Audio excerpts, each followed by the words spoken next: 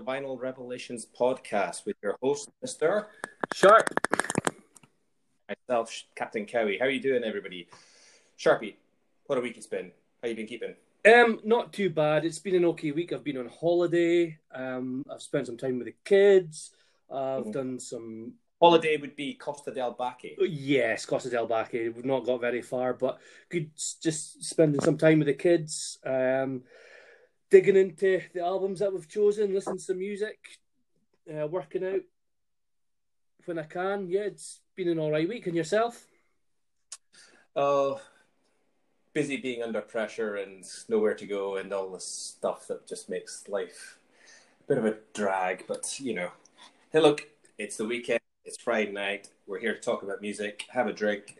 Let's try and make light of the situation. Let's do our best. And hope that our anyone who's listening along, wherever you might be in the world, enjoys what we've got to say. If you want to get in touch with us, you can do via the medium of email. The email address is vrpc@gmx.com. That's V for Victor, R for Roger, P for what? Papa. I forgot.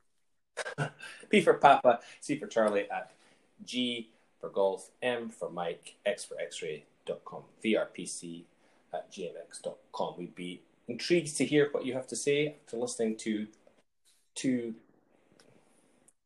nearly 40-year-old Scottish men talking about hard rock and metal from our years gone past and our current times. To be fair, we have listened to a lot of music in our time. Indeed. So, what have you been listening to this week in general, Sharpie? Anything Well, catch your ear? I've been digging into a bit of Children of Bodom. Metal Hammer had Alexi Laiho edition. Oh, yeah. Check that out. Is it good here? Yeah, it's good. It's actually a really good issue, to be honest. There's a few bits and pieces in there worth checking out. But, of course, poor Alexi. Knew of Children of Bodom, but didn't really know a whole deal about the music, so I've been digging into them a bit. And I've been working out to a bit of Dio and Disturbed, and of course the music that we've been choosing for the podcast. So it's been quite a full week for music, actually. Yeah, and you, Stuart? I've been listening to a bunch of different things. I mean, the week before last, I was like, I had the latest Marilyn Manson album, We Are Chaos, on repeat. I was absolutely loving it. It's a really great. Last three albums have been absolutely he's knocked it out of the park. What else have I been listening to? My music's been quite varied. I've been listening to kind of an Australian artist called Donny Benet, who is kind of like, you have to see it to understand it as well. Like post, I think it's officially called post disco, so it's got a bit of a Prince kind of feel to it, but treads that fine line of humor without going too far to being like ridiculous, if you know what I mean. But it's really cool, sort of like, you know, funky music,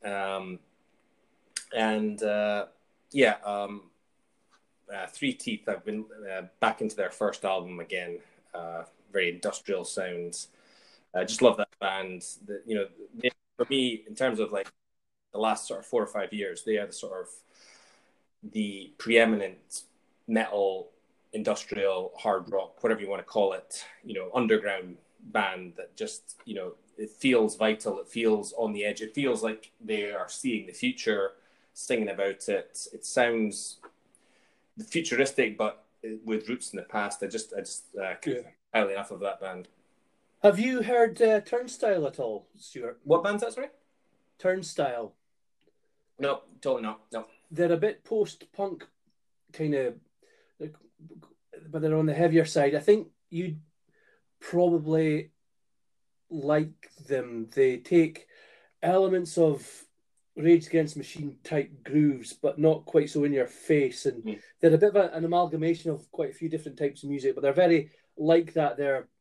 You can see where their roots are, but they're very much pushing to the future. Like I think you'd like Turnstile. Okay, well, something I'll check out. Yeah, excellent. For people who are new to the podcast, this is a podcast in which we talk about the music that we like. Some of it we know, some of it we don't know. And in this case, we're going to be looking at an album by a band called Dark Tranquillity. And Dark Tranquillity is a band I have been into for many years. But David, I'm right to say that this is not the case for you. No, this is the first time I've heard any of Dark Tranquillity's music. I've known of them, but just with the vast amounts of music of this type, never really had the opportunity before now to dig into their back catalogue or anything. So this was a good opportunity for me to discover what these guys are all about. Yeah, cool. So this is part of the idea of our podcast. It's for both of us to learn about new music and to explain it to one another, and hopefully for everybody else to learn about it and check the artists out. As I mentioned earlier, we've got our email address. If you would like to suggest albums to us that Sharpie and I can talk about and discuss, and maybe you could send in sort of audio clips of you with questions that you'd like to ask us, please feel free to do so on the vrpc@gmx.com email address. So, without further ado, Sharpie, what album did I send you to listen to for your homework during lockdown?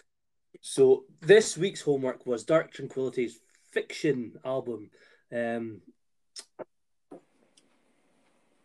What is it, their sixth album, Stuart? You know what? I can't actually remember. Yes, I think this goes to show you how much preparation we go into this.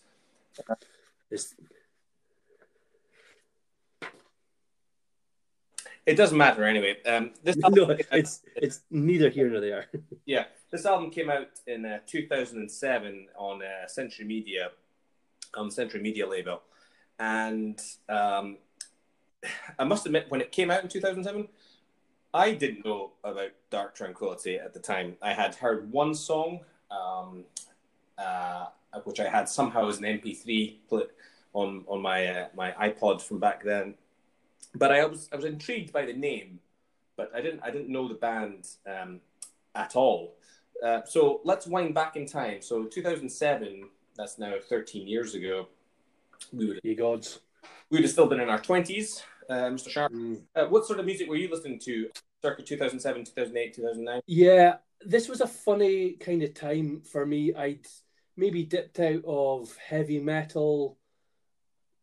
Largely, I'd gone on a big 60s and 70s binge. I was listening to a bit of indie things like nonsense like Electric Six. I was listening to a lot of Pearl Jam, actually, about this time. Were you still in Aberdeen at that time, or had you moved? Yeah, definitely still in that. I was just about to leave Aberdeen, so yeah, it was. Yeah, funny time kind of personally for me as well. I mean, not long after this, I actually got back into metal in a big way. But I was listening to everything and kind of nothing, if that makes sense. Yeah, and I think I had probably something similar happen to me. I'm just trying to think if that was before this or slightly after this. In any case, so you were listening to a variety of different things. I myself, around this time, as maybe you've picked up from previous episodes, in the 90s, I was big into sort of, like at the start of the 90s, I was big into sort of Dream Theater and Steve Vai and Yngwie Malmsteen and Metallica and all these sort of things. And then by the end of the 90s, I'd sort of segued into sort of like Korn and the Smashing Pumpkins, and I really liked Limp Bizkit. I mean, I'd loved Rage Against the Machine earlier with Pantera earlier in the decade. But then, a bit like yourself, I sort of fizzled out, and there wasn't really anything this would have been sort of 2001, 2, 3. Alice in Chains were a big band about then for me, but nothing had sort of picked up. But then I think it was it must have been like a CD that came with Metal Hammer.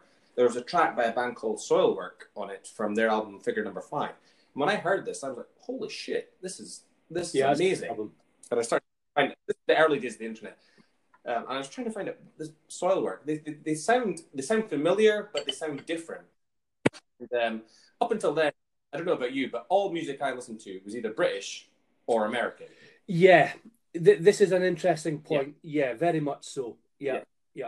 And so I find that this band Soilwork is a band from Sweden. I was like, what? Sweden? Well, that's like Ace of Base and ABBA, isn't it?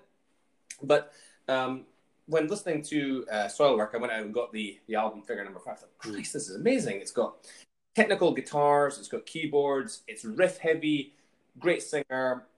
This just sounds like fresh and new. And I was really quite taken with it. And I started exploring kind of geographically music from a different part of the world. And, you know, I got into like Dinju Borger from Norway and Spiritual Beggars, their guitarist, Michael Amott. Through that, I got into Arch Enemy. So, sort of something similar for you, Sharpie? I was going to ask you, Stuart, do you think there was a bit of a stigma, like, from our peer group about Scandinavian metal? Because when we were in our teens, there was the whole black metal scene, and there was murders and church burnings and all that kind of nasty shit going on. Do you think there was maybe a bit of a stigma with some Scandinavian metal? I'm not sure I would agree with that per se. I would say it was probably just complete ignorance. Yeah. And I was that when you point that out, I do sort of vaguely recall the sort of Norwegian church burning things, and but that's probably more due to the cause I watched that movie a couple of years ago, the Johannes Ackerlund's movie about that. Yeah. I mean, to be honest, like, you know, Britain in the 90s, when we were teenagers, was still a fairly cut-off place. You know, we didn't really have much kind of... It didn't feel very international like it does now. And, you know, Europe was, I don't know about you, but it was Eurotrash and Rapido. Yeah. I mean, I was thinking back, like, I always bought the metal press or the music press at this time. I never really bought NME, but certainly Terrorizer, Kerrang, which was a proper hard rock publication at the time, and certainly Metal Hammer. And I've always bought, you know, these media as sources of information, sort of thing. And I was thinking back to this time, and I can't remember even Metal Hammer covering the Gothenburg metal scene in any great depth. No. So because of that, this essentially passed me by, and I've had to laterally go back and almost rediscover it in a lot of ways. You know, I mean, I knew about Slaughter of the Soul. I kind of knew about Carcass fairly early on. They're a British band that were tagged on to this Gothenburg sound and scene, but I kind of knew about Carcass, but nothing was really promoted from the metal press. Yeah, I think they were going silly over new metal and kind of various other things that were going on around the time. You know, I think there's sort of the, you know, as you get older, time starts to distort when you look back. So I think like bands like Carcass and At the Gates were part of what you would call the classic like death metal, you know, and the death thing was very much a part of Earache, the label Earache, based somewhere I think in Nottingham or in London, I can't remember. They've got a lot of Swedish death metal bands, and the Swedish death metal bands tended to be from the Stockholm area, so eastern Sweden. And then in America, you had the kind of Florida death metal, like Morbid Angel, Cannibal Corpse, and people like that. And that was, you know, very heavy guitars, but the vocals were also this kind of like, that's where I first kind of heard that kind of growly sort of thing. And of course, you got that sort of ridiculous. You'd sometimes see it like in Beavis and Butthead, like a death metal video, and it was like, oh, that kind of thing. But anyway, so if we fast forward time back to sort of 2001, 2, 3, we got Soilwork. That was my introduction into this sort of Scandinavian thing. And in my life, it also aligned with me moving abroad, first to Austria, which kind of opened me up to the sort of power metal thing, which we'll talk about later in another episode. But Dark Tranquillity was introduced to me by going into a record shop when I was living in Nagoya, Japan. There was a big Tower Records store in the Kintetsu building, and they used to have like publications, you know, saying what bands are coming to town. And I picked up the leaflet, and you know, it was all in Japanese, but obviously band names were in the, you know, the kind of the logo. And it's Dark Tranquillity, and I thought, I recognize that name from somewhere. Clearly, I'd read about it somehow, having read about Soilwork. But I thought, I'll check that out. And in 2007 and 8, what was the biggest kind of social media on the internet? Can you think what that might be? MySpace or something, was it? 100%, yeah. MySpace. Back in those days, you could get 3 songs to sort of stream, as you'd call it nowadays. So I went onto the Dark Tranquillity MySpace website and listened to the 3 tracks, which were basically the singles from the album Fiction, which they just released in 2007. And I was like, holy moly, this is it's very different to me. I didn't really like the growly vocals, but there was something about it that I really liked. So the 3 singles from this album are Terminus, Where Death Is Most Alive, Misery's Crown, and Focus. Oh, 2 great songs. Brilliant songs. Like. Yeah. So before we dive straight into the album, I think we should probably talk about the melodic death metal scene of Gothenburg, which you just alluded to earlier when you were talking to At the Gate. So, David, what's your kind of knowledge or impression of the melodic death metal scene from Gothenburg? A bunch of bands in Gothenburg, a town about the size of Aberdeen, kind of seem to have embraced the original feeling and ethos of metal, kept it alive while new metal was burning itself out.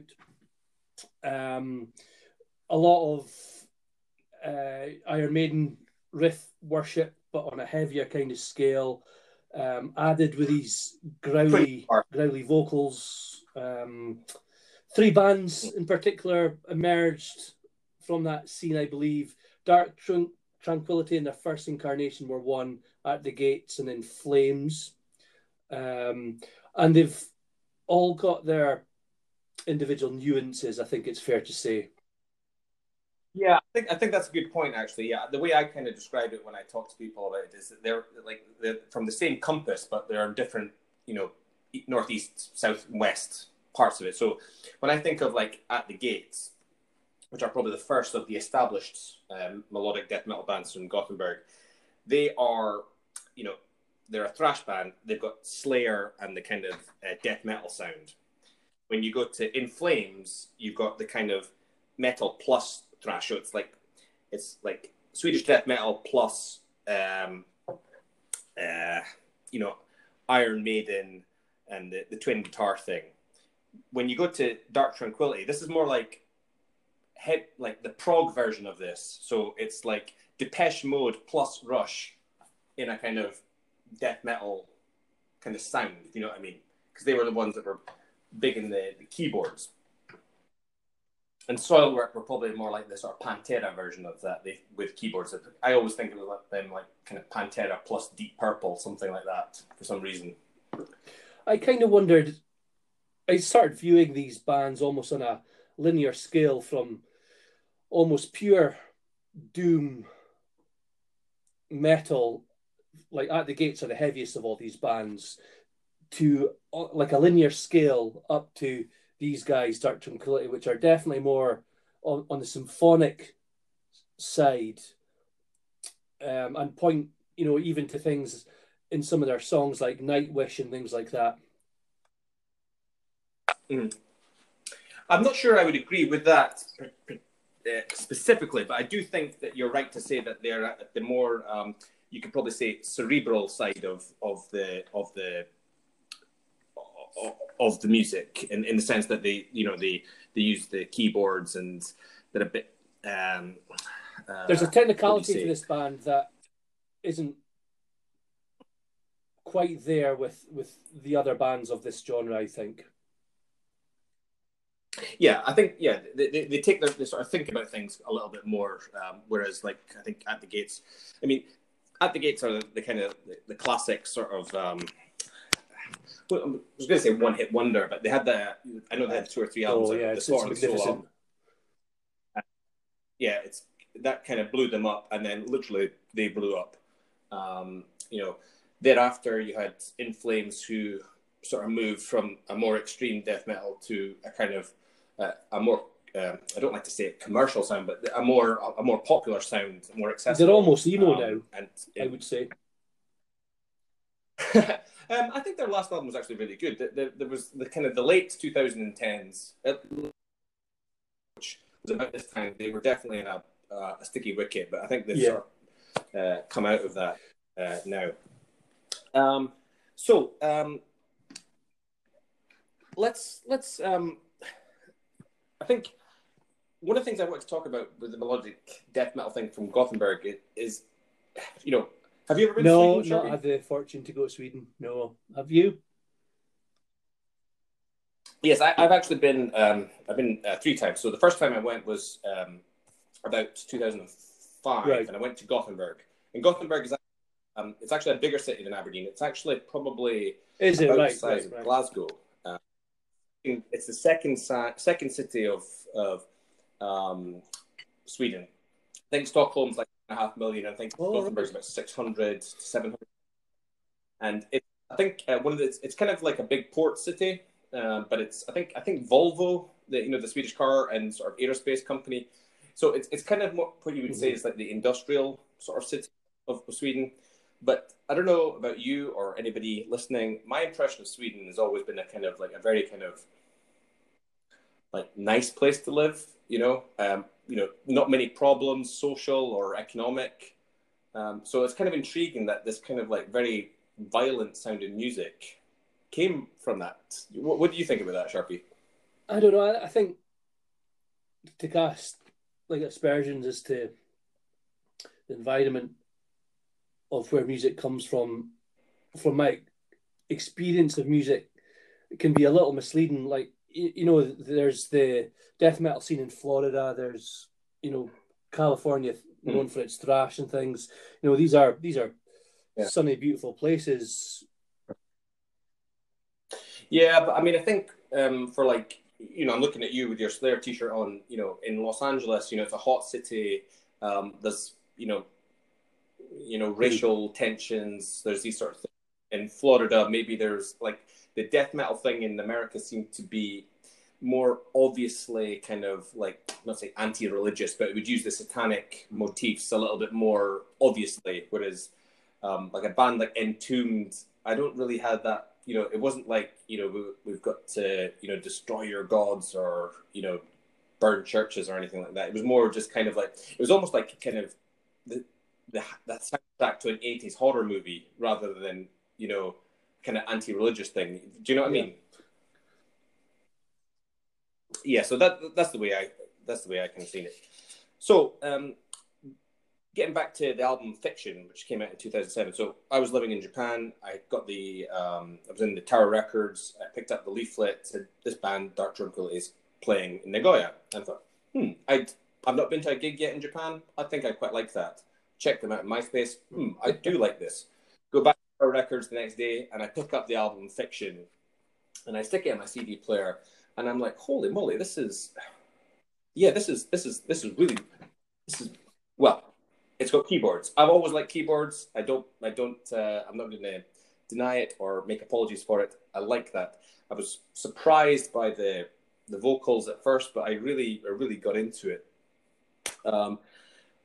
So I think now's a good time to talk about the personnel of the band. So, David, as someone who's just been acquainted with them, what parts of the instrumentation did you enjoy, dislike, or did you like the vocals? Did you not like the vocals? Did you think the drummer was great? Did you think the drummer was bad? for a long time, I resisted metal with growled vocals.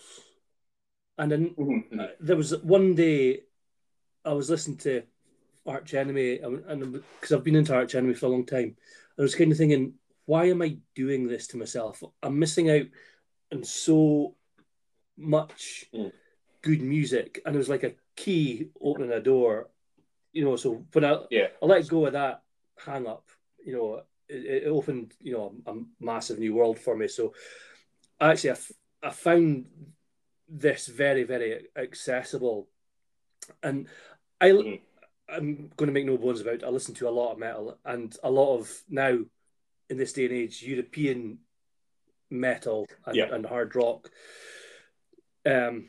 creator bands like that, you know.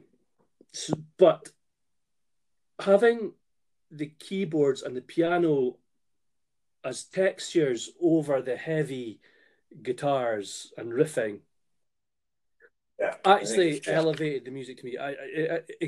It was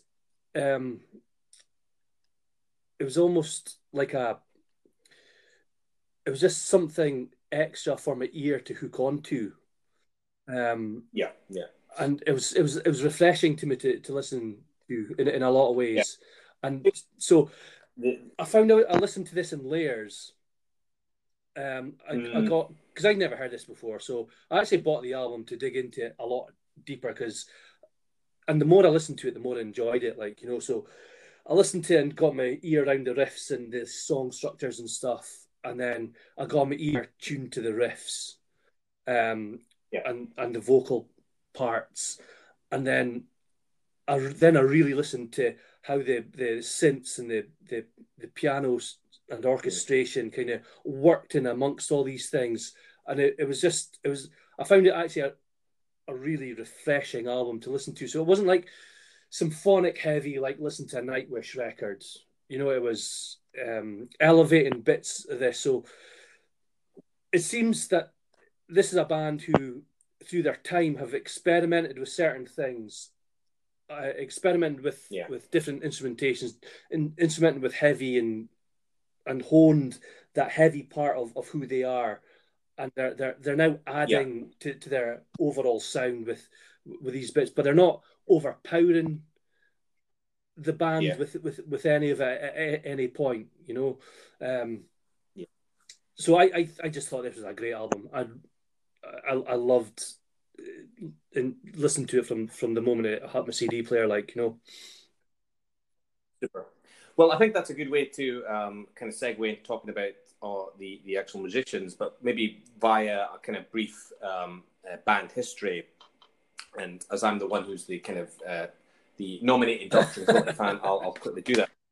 As you kind of mentioned, the band started off in the sort of 93, 4, 5, and they released the album Sky Dancer and the Gallery. And I'll be perfectly honest, even as a Dark Tranquillity fan, I'm not bothered with these albums because the production's really tinny, and, you know, they sounded like a band that were trying, like most kids, they were trying to put too many things into the songs and they were playing like faster than they actually could.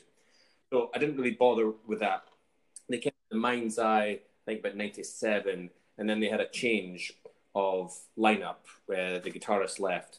So in 99, this is the key point. So the Mark II version of Dark Tranquillity, as I call it, we had Mikael Stana, the vocalist.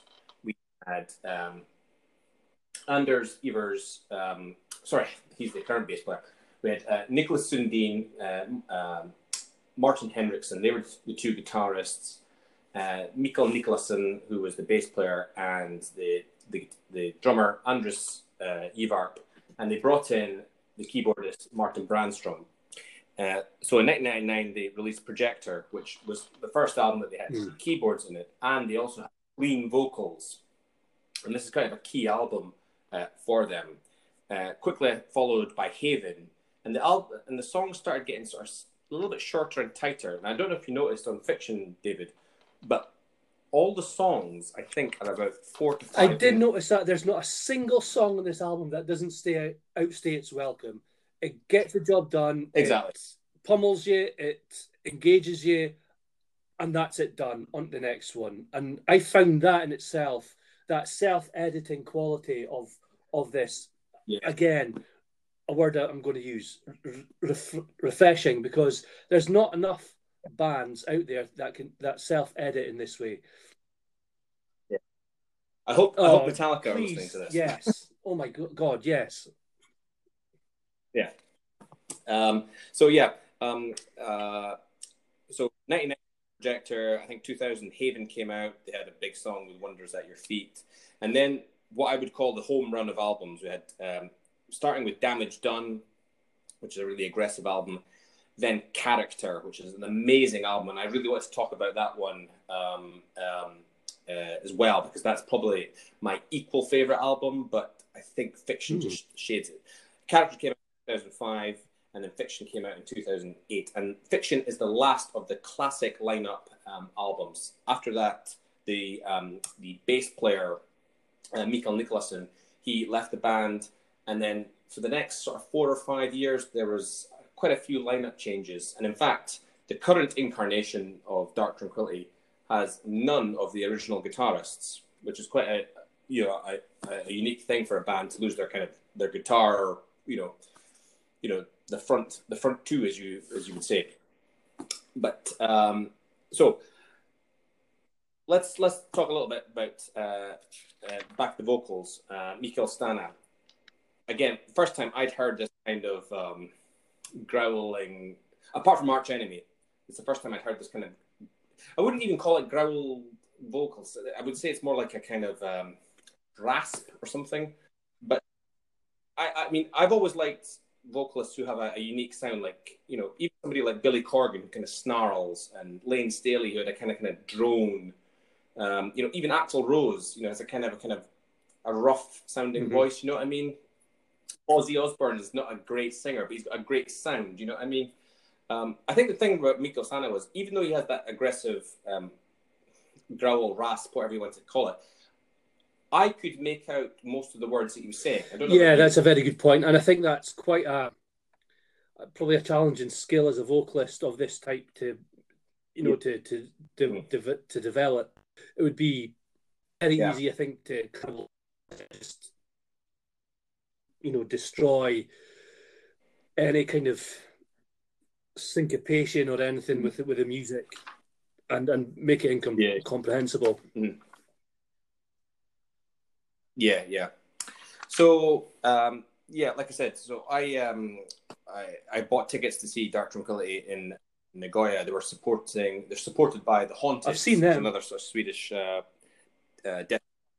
Yeah, so actually, to tie it back with At the Gates, the two brothers, which I think is the guitarist and the bass player, the two guitarists, I can't remember, from At the Gates, were the guitarist and bass player for the Haunted. I thought I recognised that next particular guitar sound. That makes so much sense. They've got a couple of cracking albums as well, the Haunted. Yeah. They are a good band. Yeah. So I went to see Dark Tranquillity in this sort of small nightclub called Club Quattro in Nagoya, and I was really taken by them. I thought, fuck, this band is like really, really cool. And after the show, I got to speak with the then guitarist Nicholas Sundin, and really nice guys and stuff like that. I was just so taken about it. But as I say, not many bands play with keyboards, and I keep going back to this, but I think one of the key influences on Dark Tranquillity, well, there's two that I can see. One is Depeche Mode, and the other is Rush. In Depeche Mode, the keyboard sound orchestration. I mean, Depeche Mode are a huge band, I think, for a lot of metal bands, actually. They just don't quite realize it. And Rush have that, well, the Neil Peart was the lyricist, who is a very, very good and cerebral sort of thinker. I think Mikael Stanna took a lot from his lyrical style. I think the way Mikael Stanna does it, he kind of shouts words out, so that you don't actually, difficult to kind of you get a kind of very broad picture, but you don't get the actual point. So it's very kind of open to interpretation, if you know what I mean. you know, some vocalists or some lyricists tell you exactly what they want you to think. When you look at the lyrics on this album, like a lot of them, I'm kind of like, kind of see what you're talking about, but I'm not 100% clear. I mean, like the Lesser Faith, which I think was a song you picked up. That's the second song in the album. You know, obviously sort of touching on the politics of the time a little bit. Yeah, I've been listening to Dark Tranquillity for 13 years. You've been listening to it for about 13 days. What songs like really stuck out to you, or maybe they didn't? Just about every song in its own way, I thought was a highlight, because it's because each song is so well edited and crafted. Nothing goes beyond where it's welcome. So the flow of the album is just the way it's put together is phenomenal. Yeah. So each song seems to have its place, and I've got a question for you about this later on. I mean, right. The Lesser Faith has just got a great riff, and the way the synths and the piano interact with the guitars and that. Inside the Particle Storm is just an absolute banger. I love that song so much. I actually thought I had a bit. Yeah. I started hearing. Yeah, I think that's. I think it is. I started hearing different kind of almost influences the more I heard this album. I thought it had almost like a Paradise Lost type gothic introduction to it, and later on, I heard almost a bit of Pink Floyd and the Mundane and the Magic. Misery Crown.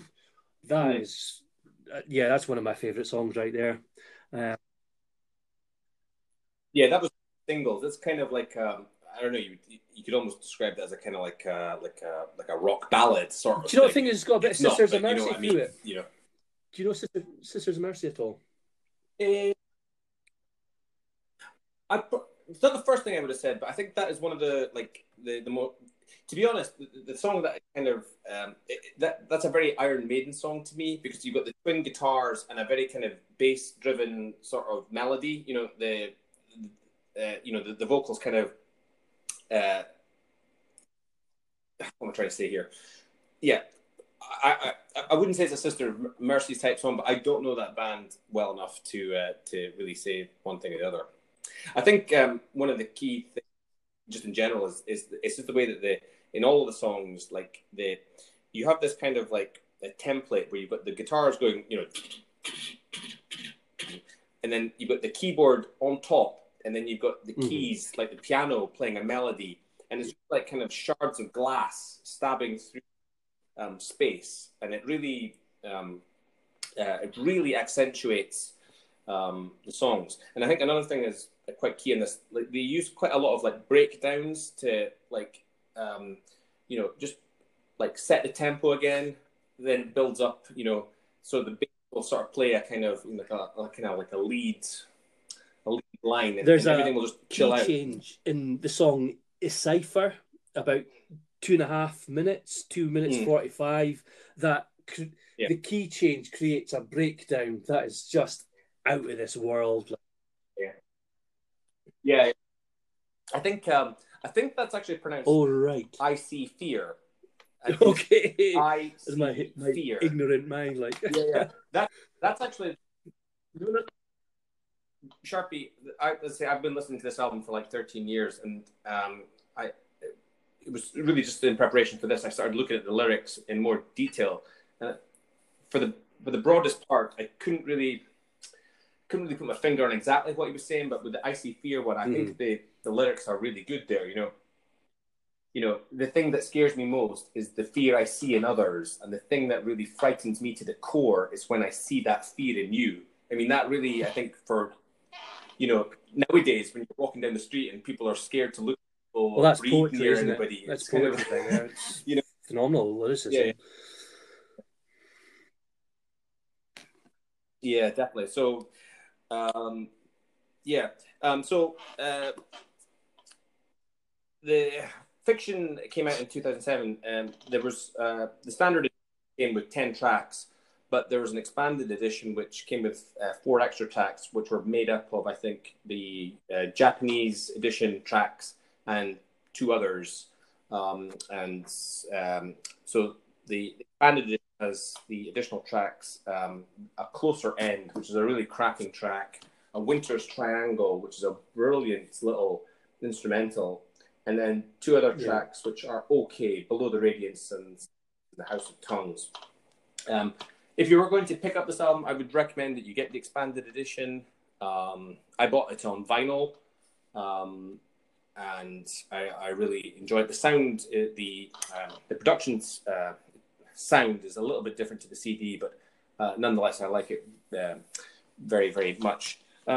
So, David, in what bands do you hear as being influences on Dark Tranquillity, and what bands do you hear as in the music that you listen to? Do you hear any that have been influenced by Dark Tranquillity, or is it, is this just so far out? No, I mean not at all. I mean, this is kind of right up there. This is music of this type is the guts of what I listen to a lot of these days. I mean, I hear a lot of Arch Enemy in there, a lot of Killswitch Engage, a lot of Trivium, Bullet for My Valentine before they crashed and burned.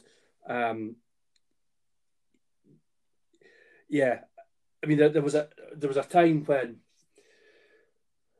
this type of riffy metal wasn't hugely popular, but there was a whole bunch of bands just after that that picked up the gauntlet in a lot of ways.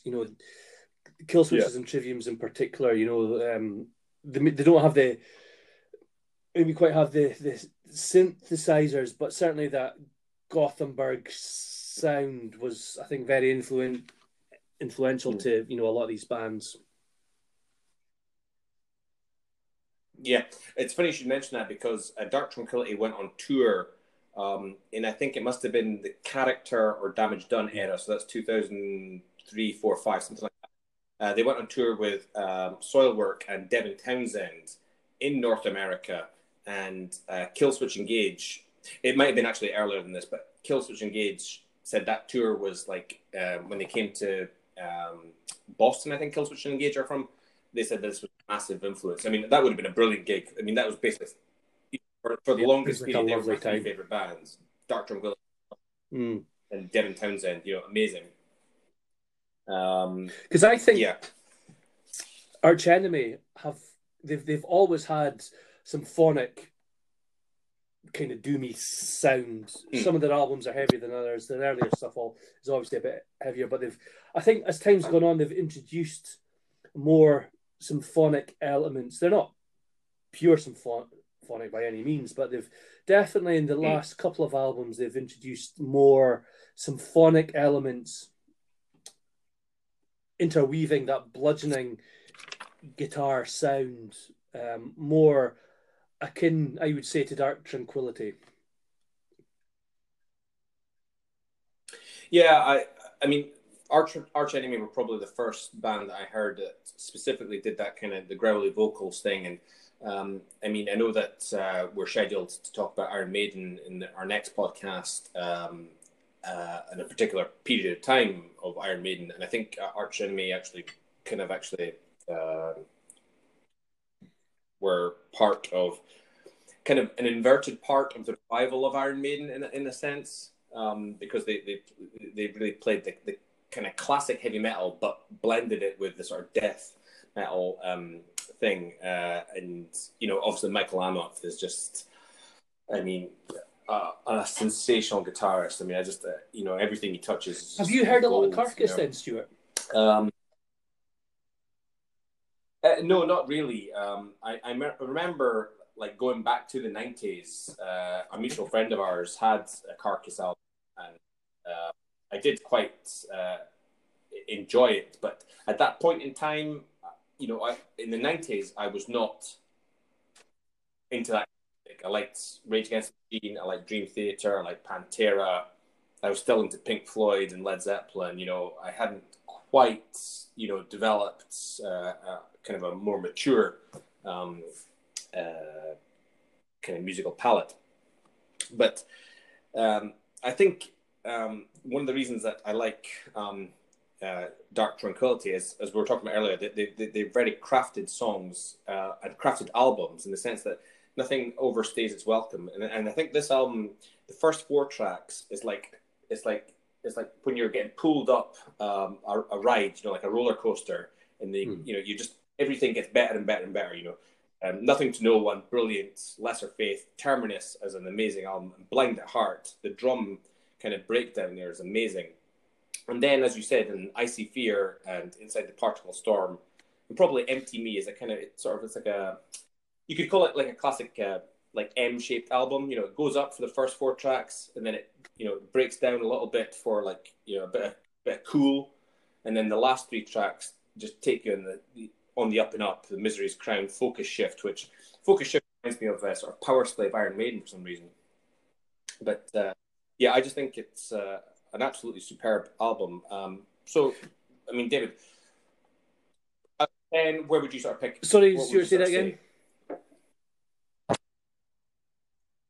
If you were to give it marks out of 10, 9. Where would you kind of be thinking? 9 out of 10. Can I ask you, Stuart? So I haven't got any of the Japanese expanded editions. I've got the base level version with the 10 songs on it, and this album's clearly got an ending song. And I did listen to the additional tracks on the Japanese version, and I have to admit, apart from the one song, is it The Winter's Tale? I couldn't see what they added to this, because the 3 of those songs, they're good, but they're not outstanding tracks like is on the albums. So what do they bring to you that is not already on the album? Well, I think for me, out of the 4 extra tracks, the Below the Radiance and Silence of the House of Tongues, they are, cut them off. We don't need them. They're nothing special.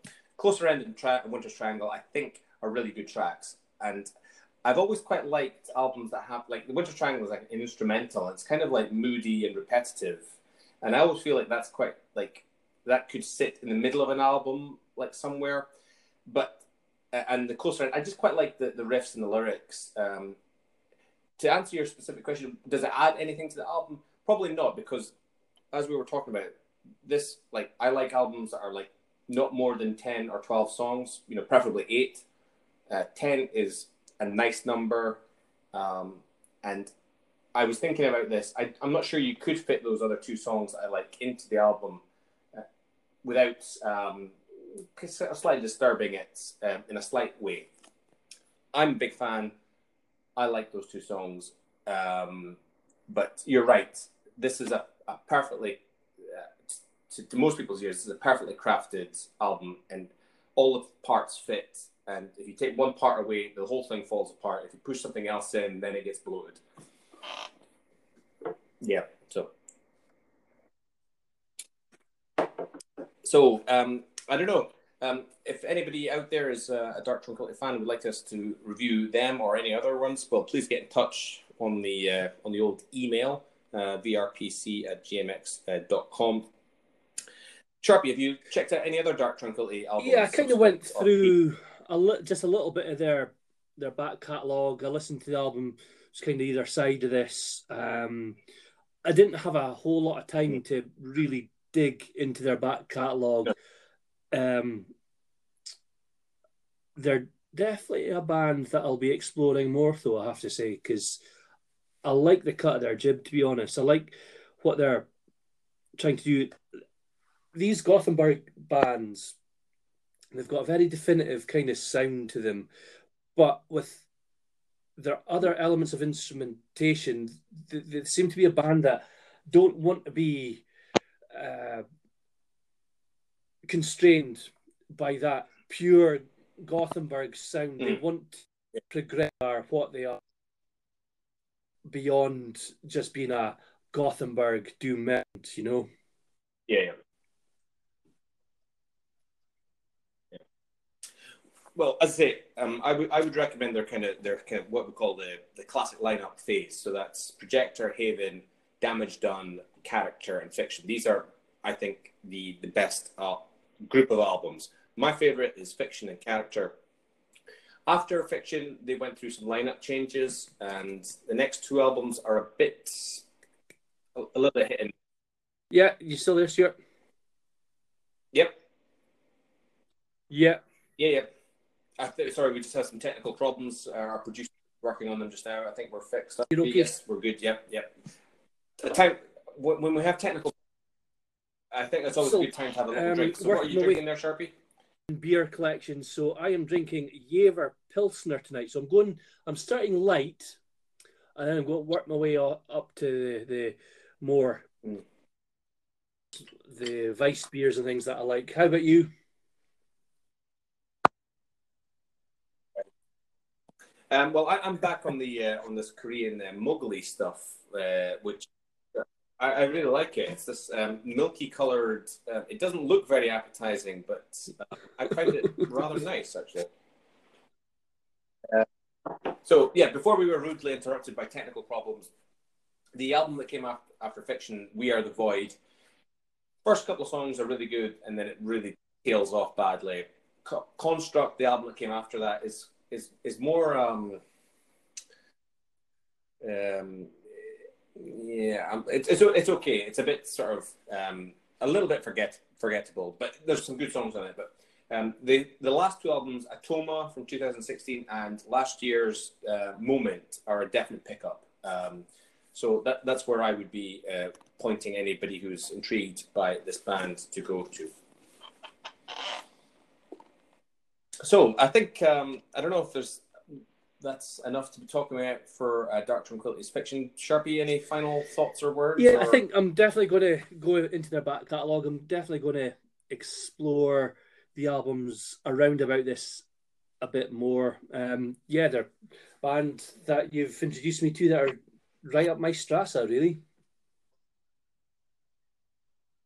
Well, that's good to know. I hope that anybody listening will also check them out. If you like them, that's great. If you don't like them, then tell us why. And we're always happy to have a chat and sort of discuss things.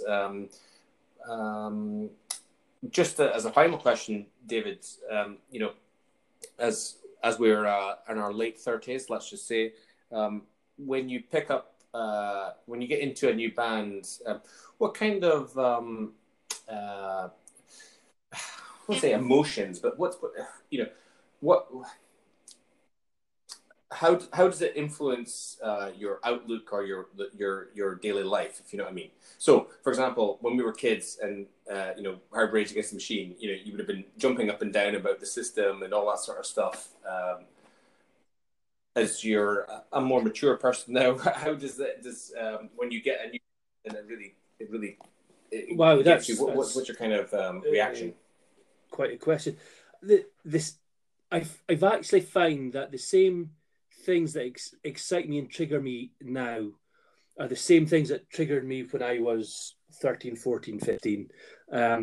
My political views have matured and developed a bit. You listen to bands I align my political views to. There's no two ways about it. I guess it's human nature. You're not going to do anything else. I listen to a lot of bands that are quite emotionally engaging still. I don't really listen to any music that I can't emotionally engage with, and that goes from orchestral jazz stuff through to the heaviest of metal. If I can't emote with it in any way, it doesn't do anything for me. And then there's sometimes where you just want to thrash and let loose and have a bit of fun, and that's where bands like Slayer come in. Yeah. And, so I would definitely say my taste in music has got heavier, and I listen to things that are heavier now than I would have ever listened to when I was, my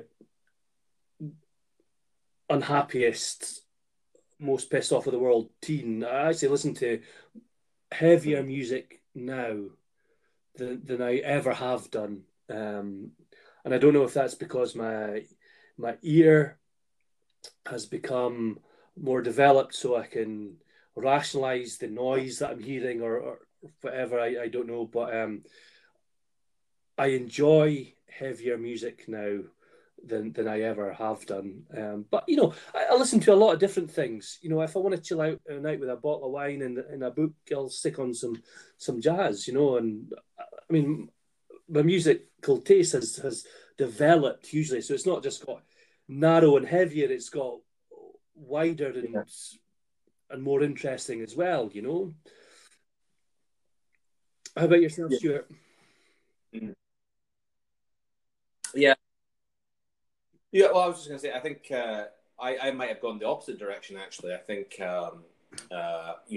as we've discussed previously, I really got into the synthwave, in sort of 2013, 14. And, one of my favorite bands now is The Midnight. This kind of like, sort of straddle, synthwave, vaporwave, but their own thing. And it's a very like chilled out, happy kind of music. And so I've probably segued more into that sort of less heavy stuff. But I always like coming back to these bands. Well, having said that, I'm going to contradict myself in that probably the sort of 2 or 3 years ago, I started getting into the classic death metal sounds, which was something I did not get into earlier. So, and one band that I think we'll have to talk about at some point is Bolt Thrower, which are British. But I kind of got into them through like reverse engineering. I liked Entombed for the last sort of like a couple of their albums for the last sort of 5, 6, 7 years. And then I thought, well, what else is there that's kind of similar like that? And then I heard, what's that band called? Fuck, it's gone right in my mind. Doesn't matter. Swedish death metal band. Bloodbound. No, Blood. I forgot. It goes right in my head. Sorry. And then, Bloodbath. Sorry. I was listening to Hammerfall. That's what that was about. Bloodbath, and then kind of getting through. We were talking about earlier, like Earache, and Bolt Thrower, like that kind of British death metal. You were talking about Carcass. I was quite, taken by that. But anyway, look, that's an hour. I think we've been going. I think that was interesting. I think this is probably the first podcast where a completely new band has been introduced to one of us. Last week, obviously, we talked about the Who live at Leeds. I mean, everybody knows Who, but I didn't know the album, and that was interesting for me. So this is, I think it's good to keep introducing us to new albums. So we are going to Sharpie, have you discuss got something for next week? What are we going to talk about? An album from a band that we both have great affection for, I think it's fair to say. But it's from their leaner stage of their career, and kind of dig around and explore that a little as to why this wasn't such a highlight of their career. So it's going to be Iron Maiden's Virtual 11 album. And it was interesting going back and listening to that again. It'd been a long while since I'd heard it. So yeah, it was actually good to go back and listen to it because it's panned. And I can understand why. So yeah, I think that will be quite an interesting one in many ways, because let's face it, Iron Maiden are one of the biggest bands on the face of the planet at the moment, aren't they? But they weren't always thus.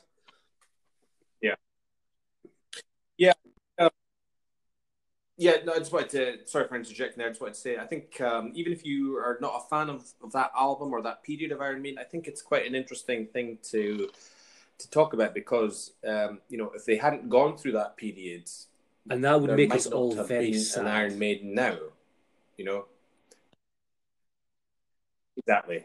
So I think that's a good place to end it today. So check us out, the VRPC, the Vinyl Revelations podcast. Check us out on all streaming services, which means you know which one. And we will be back next week. From so Sharpie. That's goodbye from me and goodbye from... Take it easy now. Thanks for listening. Bye.